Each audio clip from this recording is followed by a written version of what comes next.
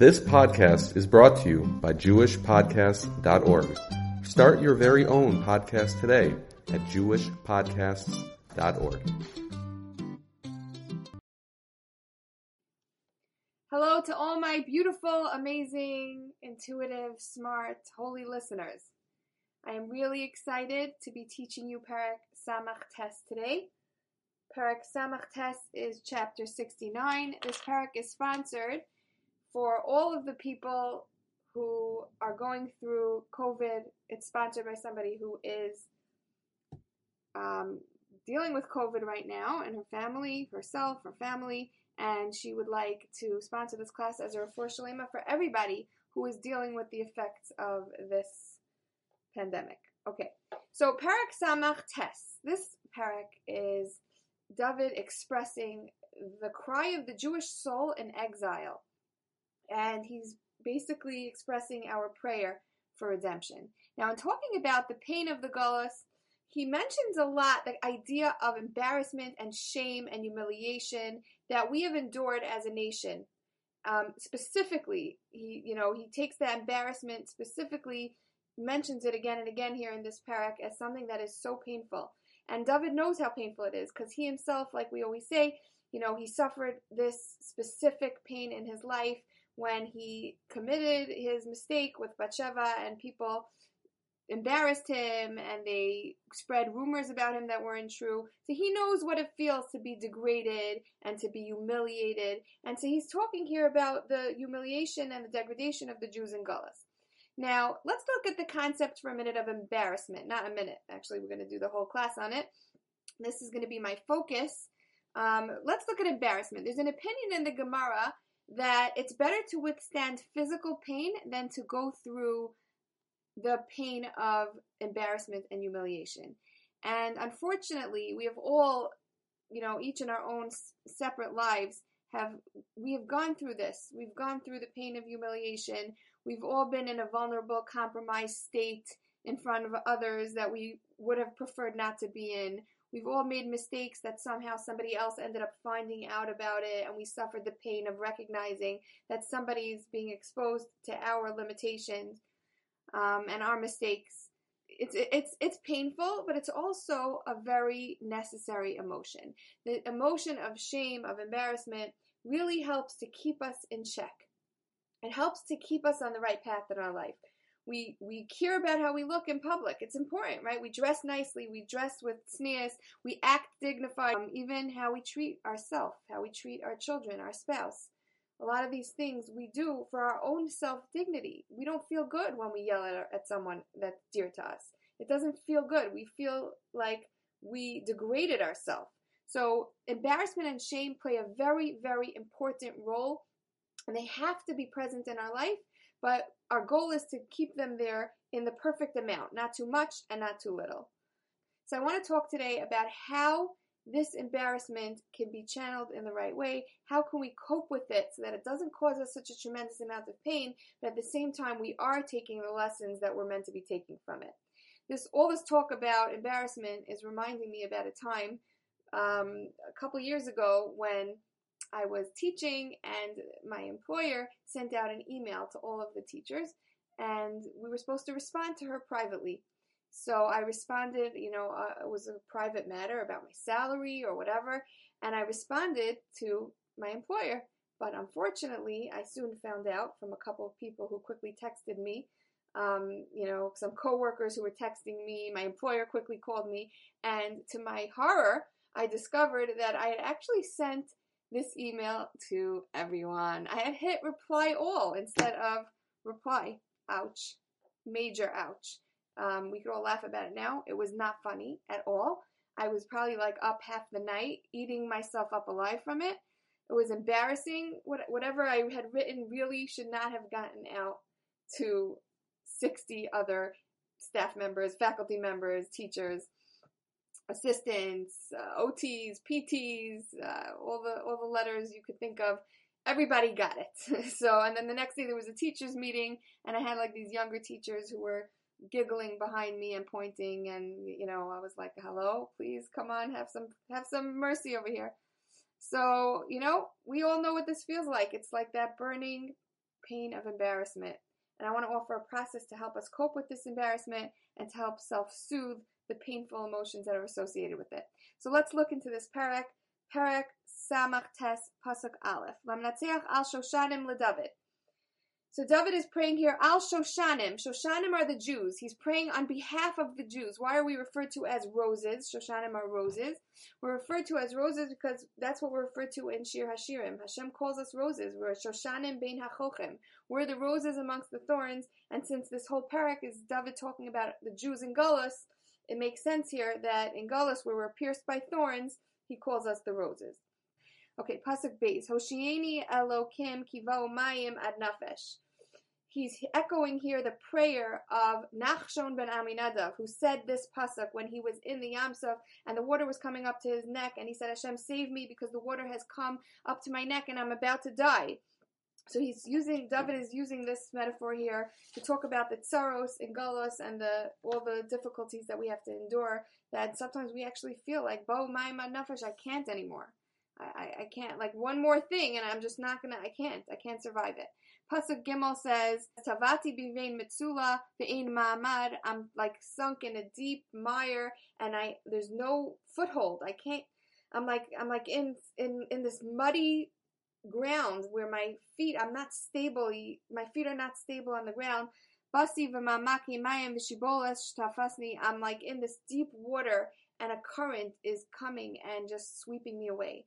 So this is, again, also a metaphor for the Gullus, and David is saying here that in Gullus we're in deep water. Our feet are not connected to the ground in a stable way. We're like sinking in the ground. We're in this deep water. We're not feeling stable. We're surrounded by hostile nations. We're in an environment where we're being influenced in all kinds of different ways. And so when a current comes and wants to sweep us over, it's so easy to get swept away. Shiboles shetafasni, we're getting swept away by the current because we're already not in our stable, ideal environment. When I think about this, and I don't want to sound preachy at all. I always, I try not to do this because I'm just like everybody else. I also have all my struggles and everything all my challenges. But I do have to go with my gut here, and the guidance that I get when I'm preparing these classes, I very much connect to, my guidance. Hashem is sending me ideas into my head, and I feel that I have to give them over. So I'm just going to be very honest and tell you what my feelings are when I see this pasuk. When I see this, I think about social media and the rampant desensitization to the concept of privacy, modesty, humility, and basic sensitivity and empathy and care for other people. It's like the current that rides us away, and it very easily could take us into a territory of desensitization to these basic, important Jewish values that we have always held dear to us. So let's say tznius, for example, right? Modesty, privacy. It's something that we have always held it so important to us. And yet somehow we find ourselves now with this compulsion to show off our most precious possessions to the whole world, right? We feel like we have to put pictures of our children, our spouses. We're taking our sacred marital bonds and putting it out there for everybody to see in such a public way. Not to mention the small little things that are being shared. What people have to know what nail polish color you're wearing or a band of clothing you're wearing. And I'm not saying it's always a bad thing. And I'm sure there are also productive, just like everything else, there are productive uses of these types of things as well. But as Dina Schoonmaker says, she's definitely a role model of mine. She gives a whole class on tznius, and she says we have to ask ourselves, Al cheshbon ma, on what cheshbon?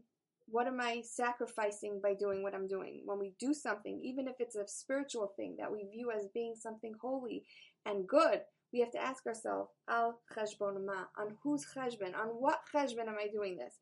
Who's going to be paying the bill here? What's going to be the downside of doing what I'm doing? And if even one person is looking at your pictures, your status, your story, your whatever it is, and feeling a tinge of pain, a pinch in their heart because maybe they don't have that gloriously happy marriage, or maybe they don't have those delicious children, or maybe they don't have the money for that gorgeous new sheitel, or whatever it is. If even one person is feeling that pain from you, from what you posted on there, is that not enough to make us think twice? Is that not enough to make us think twice? What is our goal? We have to determine everything that we do has to be deliberate. What is my goal here? Is it worth it? What am I going to accomplish? What might be the downsides to this? Al cheshbon ma. Very important to consider. Maybe it is worth it, and maybe what you're doing is the right thing, but what I do see is a rampant desensitization going around. So let's get our footing back in the ground. Let's get ourselves out of that deep water, and let's connect. Let's connect ourselves to what is the goal here. Pasuk ches. Ki alecha, and I'm skipping around. I'm going to be skipping around soon. Ki alecha nasasi cherpa. So here we're talking about the embarrassment and the shame. We're saying, Hashem, throughout this entire galus, we are going through a lot of embarrassment. And when we think about embarrassment, what comes to my mind is those pictures of the Jews walking into the gas chambers with their heads shaven, looking like skeletons. All the numbers on the arms and being treated like animals who are not worth anything. This is the type of things the Jews have gone through in our galus. Even in our days, seeing the way Israel is spoken about in the media, and the lies and the rumors and the things that make no sense that are being made up about us. Ki alecha nasasi cherpa. For your sake, Hashem, we are going through embarrassment, and we could say, you know what, forget it, I'm going to let go of being a Jew because it's embarrassing. But no, Ki alecha nasasi cherpa, I'm doing it for you, Hashem. It's all worth it to me to stay connected with you and with your Torah and with your mitzvos. Yud Beis, the end of Pasuk Yud Beis says, Ve'ehi lahem lamashal. The Jews became a mashal. We became like a metaphor in the world. The word Jew is almost like a metaphor for anything that's like base and despicable in the world. That's how we are looked upon by the nations. Pasuk Yud Daled, Va'ani sefilasi lecha Hashem es ratzon. And I, as for me, may my prayer come to you, Hashem, at a favorable moment. So we're saying here, all this pain that we go through, all the cherpa, the shame, the degradation, the fact that we're a mashal for the negative things in the world, all of this is happening. However, instead of, integrating with the people around me, with the world around me, instead of getting angry at God, what do? Va'ani tfilasi, I open up my siddur, I talk to Hashem, I focus on my greatest defense in the world, which is my connection to my Creator. Now, what's this Eis Ratzon? We're saying that, may my prayer come to you at an Eis Ratzon. What do we mean? My prayer should come to you at a good time. And this concept always bothered me a little bit. I was always like, well, I want every time I daven to be an Eis Ratzon. Like, why does it have to be that only at specific times that's special, and the rest of the times that I'm davening is not special? Rabban Gamliel Rabinovich explains that when a person is keenly aware of the fact that Hashem is right in front of him, listening to his prayer, and forgets about the world around him, and puts all his trust in Hashem, then he creates an Eis Ratzon. That moment that he's in that feeling state is an Eis Ratzon. That's what makes the Eis Ratzon exist then. So it's a nice thing to know that when we're in the right mindset, we're really feeling that humility before God, then we have created an Eis Ratzon. Pasuk Yud Zayin, Aneni Hashem ki tov chasdecha. Okay, so answer me, Hashem, not because of my own, obviously, if it was because of my own merits that you should be answering me, my merits are so lacking. So the Radak says, Aneni ki tov chasdecha, answer me, not because of my merits, but because of your boundless mercy. According to your boundless mercy, which knows no limitations, that's how you should be answering me, and not according to my merits. Yod Tes. Karva al nafshi ge'ala leman oivai pedeni. Come near to me and redeem me, free me from my enemies. If we look at the word ge'ala, ge'ula, redemption, and the word gola, which is exile, if we look at those two words, gola and ge'ula, redemption and exile, there's one letter that makes them different, And that one letter, what gets us from Gola, from the Gullus, to the Geula, to the redemption, is the Aleph. The Aleph is talking about Hashem, the one God. And we have to remember that even though we may have the outer, we're living in Gullus, and our outer reality is that we're in exile, we can easily redeem ourselves inwardly. And how do we do that? We do that by consistently practicing to observe the world through the lens of a godly reality. If I see reality and I claim to be a realistic person, and I only trust what I see and what I know and what I could tangibly fathom, then I'm limiting myself. I'm in Gola. I'm in Gullus. But if I tap into the godliness behind it all, and I recognize that everything is possible and Hashem runs the world, then I'm free. Then I have a personal sense of inner freedom. Then I am in Geula. Then I added the Aleph to the mix, and I'm redeemed. Just to give you an example of this, I have a friend who was in my house, staying in my house from out of town, and I took her, I live close to the 5 towns of Rockaway, and there's some very amazing from Snea's clothing stores around here, and she doesn't have that where she lives. So I took her shopping, and we were in the store, and she was trying on a beautiful outfit, and she really wanted it, and she looked at the price, and it was expensive. It was like $600. It was like a whole outfit, and it was $600, and even for her, it was more expensive, because wherever she's from, $600 is considered way, way more than it is here. So she was, clearing for a few minutes, like, what should I do? And it didn't take her that long to figure out, I'm getting it. And this is a person, I'm talking about a person who lives with that Aleph, who lives with the understanding, and not just the understanding intellectually, but it's in her bones. I mean, she knows that Hashem provides for her. It all comes from Him, and He's constantly sending her whatever she needs in a constant flow. And because she lives that way and expects it to be that way, that is the truth of her life, and it's incredible to watch. It's so inspiring. So what happens? She spends the $600 on the outfit. That night, we're in my house on the couch. Another friend came over because, the friend from out of town is here, and we're all sitting and schmoozing and talking about our day. And suddenly, my friend gets an alert on her phone that she just got an incoming transfer of money. I guess Zelle or PayPal. She got an incoming thing, and she's getting an email about it. And how much is it? It's $600. This is a true story. I have witnesses that were there. You could, call me. I'll give you their number. This is not a fake, made-up story. It would happen right in front of my nose. $600. She's looking at her phone. We're all schmoozing, and she's looking at her phone wide-eyed, and she cannot breathe. Like, you could just see her face. She's like, wow, she was like in awe. And we're like, what happened? It took her like a few seconds to be able to actually say it, because that's how amazed she was. She said, guys, you'll never believe this. I just got $600 in my account, and I have no idea where it came from. I wasn't expecting money to come at all. Anyways, it took her a few minutes to track down that somebody who was taking one of her classes, she gives classes, someone ended up deciding they're going to pay for all the classes up front instead of paying class by class, which is something that's really unheard of. Nobody ever does that. And that's how she got this money. And this is how she lives. And she, even though she's in Gullus, she's in Geula.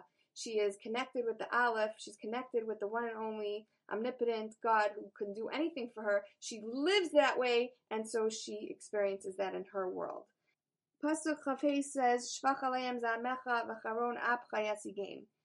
Pour out your wrath on them, and may your blazing anger overtake them. So here, David is going into a place of asking, he already said, Hashem, please help us according to your kindness. Take us to a place of redemption, of Geula. And now he's saying, also, please punish these enemies who have embarrassed us over all of these generations. And he's saying, Hashem, shvach aleim, pour it over them. I know, Hashem, that when you punish a tzaddik, you mete out his punishment in the smallest possible doses. You give him little bits of punishment at a time. You don't want to overwhelm him and drown him in it. But with the wicked people, Hashem pours out all of his anger in a single overwhelming turn. Okay, Pasuk Lamed Aleph, and here we go. Here is the classic David style, which is so beautiful and which is why I love Tehillim so much. After talking about all the pain and all the hardships and getting into the details of what it felt like and speaking about what his wishes are for the future, he now goes into a positive place. Ahalala Shem Elokim B'shir V'agadlenu B'soda. I will extol God's name with song and exalt him with praise. So here he's going into this place of, yes, Gullus was hard, Gullus is tough, and he's talking about us, obviously, he's Beruach HaKodesh, that the Jews are going to go through so much. However, he recognizes, and we all need to recognize, that it is these difficulties in Gullus that make us who we are, that reinforce our character and make us stronger, better people. So he's recognizing this, and this is why I love Tehillim, because it mirrors real life. In real life, the more we can feel our emotions, validate them, show ourselves love for having them, allow them in, the easier they're going to pass, and we'll naturally be able to get to a place of greater positivity. And that's what David models for us in his Prakim of Tehillim. He's getting into it. He talks about it. He brings metaphors to describe his pain. He gets into it in great detail. He allows himself to have it. He talks to Hashem from the bottom of his heart. And then he's able to naturally get to this place of Ahal Hashem Elokim B'shir V'agadlenu B'soda. Pasuk Lamed Vav. Ki Elokim Yoshia Tzion V'yivneh Arei Yehuda V'yashvu Sham V'yireshuha. Okay, and then at the end of Lamed Zayin, V'ohave Shemo Yishkenuva. So he's saying that Hashem is going to save us and rebuild Yerushalayim, and we're going to inherit the land, and all the people who love Hashem are going to be able to live there in peace and harmony. Okay, so in recounting the pain of our exile, like we saw, and I only gave you a little snippet where it spoke about the cherpa, the embarrassment and the shame, but he talks about it again and again. It's a long parak. I skipped most of it. He talks about it a lot here, and we spoke about how embarrassment is really like the most painful experience, one of the most painful experiences that anybody could have, arguably even worse than physical pain. So, and like we said though, unfortunately embarrassment is part of our lives, so let's see how we can deal with it in the best way. So 3 steps I want to offer you on dealing with embarrassing situations. Something happens, you're feeling that burn, what do? So step 1 is you want to normalize it. Normalize whatever happened. So for example, like let's go back to my story where I pressed reply all. I could have sat there and just reassured myself, right? Step 1, reassured myself that this is technology. This is what happens. It happens to hundreds of thousands of millions of people every single day because it's the nature of the way technology is. And these mistakes happen, and I could have reassured myself that probably way worse mistakes are happening all over the world at this very moment. What did I do already, right? I could have just stopped catastrophizing it and broken it down. Did I kill somebody? Did I steal? What did I do? I sent a message that was meant for one person to many people. Okay, right? Normalize it. Step 2, take a lesson from it. Like we said, the purpose of shame and embarrassment is to keep us in check in our life. So if I can take a lesson from it, then I'm fulfilling the purpose of why I'm having the embarrassment, and that's already going to take a big edge off of the pain. So what can I take from here? Now, if you're feeling shame about something that you did nothing wrong, it has nothing to do with you, you're just feeling less than for some reason, for maybe something that's going on in your life or whatever it is, that's a different work through. I'm talking about the embarrassment and where you had a part in it, right? Where you had a part in it that's making you feel like you really did something wrong. So I knew that I was careless and I quickly just replied and I should have thought first. So take a lesson. My lesson was if I'm sending out classified information, double check before you hit the send button. Who are you sending it to? Make sure you're sending it to the right person. That's the lesson that I took from it, which I keep to this day. I'm extra careful because of this situation, which makes this whole thing worth it because this all happened a long time ago, but to this very day, I'm able to protect myself in a greater way because I learned this very important lesson. And step 3, so we said normalize, take a lesson, and then step 3 is you could do a process that's called the peace process. The peace process is a process that I was recently introduced to that could be used with any difficult emotion, and I found it to be extremely helpful, and I'll explain to you what it is, and I'll explain to you why it works. So the peace process is when you're going through a difficult emotion, and we're talking about embarrassment here, right? So you're feeling that burning embarrassment. So you ask yourself, where in my body am I feeling it? Where is it? and just get quiet, take a few deep breaths, and feel the physical sensation of that emotional pain that you're feeling. It always is somewhere. You'll feel a tightening. You'll feel a thump. You'll feel a knot. You'll feel something going on in a certain part of your body. Find it, okay? It might be in multiple places. Let's say it's in your chest. That's a common one. It could be anywhere, though. People have it in their hands, their feet, their shoulders, their elbows, their teeth. It could be anywhere, right? Let's say it's in your chest. So just take your attention there to that part of your body and say, where in my chest is it the worst? And put your hand there and just kind of like massage it and feel it and touch it and send it loving messages and allow it to be there in your body. Allow it to exist there and just sit with it and focus your attention on it with love for however long it takes to dissipate. And it will dissipate, because when you allow an emotion to be and you make space for it and you're kind to it and you're loving towards it and you're recognizing that it's there to serve you in some way, then it will be able to pass. So that's the peace process. Where is it in my body? Feel where you're feeling it the most. Put your hand there. Send it warm feelings. I bless and accept this feeling. We spoke about saying that in past classes. Thank you for being here to help me or to serve me in whatever way that you're here for, and allow it to be. And if it starts to move around, you could, move your attention to wherever it moves to until you're feeling better. It could take 10 minutes. It could take a half an hour. If you can't do it right there wherever you are, come back to it a little later, or just do a short version if you're in a store and you're feeling embarrassed, right? Just ask yourself, where do I feel this? And locate it in your body. You can come back to actually sitting with it for a prolonged period of time later on in the day or whatever, whenever you have time. But why does this work, right? It might sound interesting to you, but it works. Why does it work? Because picture for a minute that you're wearing a very thick coat of steel armor and you can't move because you're like stuck in this armor.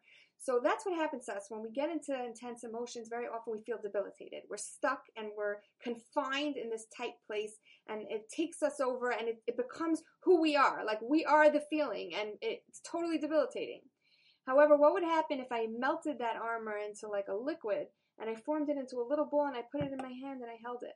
I would feel way more in control of it. I would feel like I could still function. And it's way more manageable to deal with when it's something that I could hold in my hand, because it's smaller and it's separate from me. It's not on me. It's not covering me. So the same thing is here. When I locate the physical sensation of the emotion in my body, I'm actually isolating it. I'm separating it from myself. I'm noticing it as a separate entity. So now I'm free. I have mobility, right? I can move, I can do, I can think, I can be separate from that emotion. I can be independent. I can exist independent from the emotion. It could be there, and I could also be there, right? And not that I'm completely taken over by it.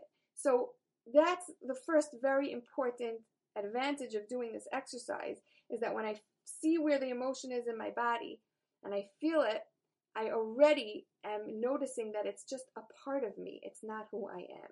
And it allows me to think more clearly and to manage the emotion much better and to feel better. The second reason why it works is because whatever you're going to resist and whatever you don't let in will persist. It will continue. What you resist persists. Your feelings that you're trying to push away will come back at you with a vengeance. And so when I show it love and I allow it and I let it be there and I focus on it, then it can safely release its hold on me and pass. Okay, so just to review, we said 3 steps to dealing with embarrassment. Normalize, take a lesson, and do the peace process by following where that physical sensation is in your body. And this can be used in many different situations, with many different types of emotions. It could be used when I'm trying to set my boundaries and I'm feeling discomfort and I'm not comfortable with setting boundaries yet, and I'm feeling that pain in my body. Where is it, right? So then I could still set my boundary and know that I have the pain of doing it and honor that pain, but still do what I want to do. It allows me to make the right decisions, to make the right choices, to act on what I know I want to be acting on, while also honoring the pain at the same time, but not letting it control me. I hope everybody, I hope nobody has any practice with any of these steps, because there should be no more embarrassment and shame anymore, and we should just live happy, peaceful lives with Mashiach and the Beis HaMikdash, and everything should just be amazing and peaceful and awesome for all of us. But in the meantime, if you need it, here it is. Thank you so much for listening.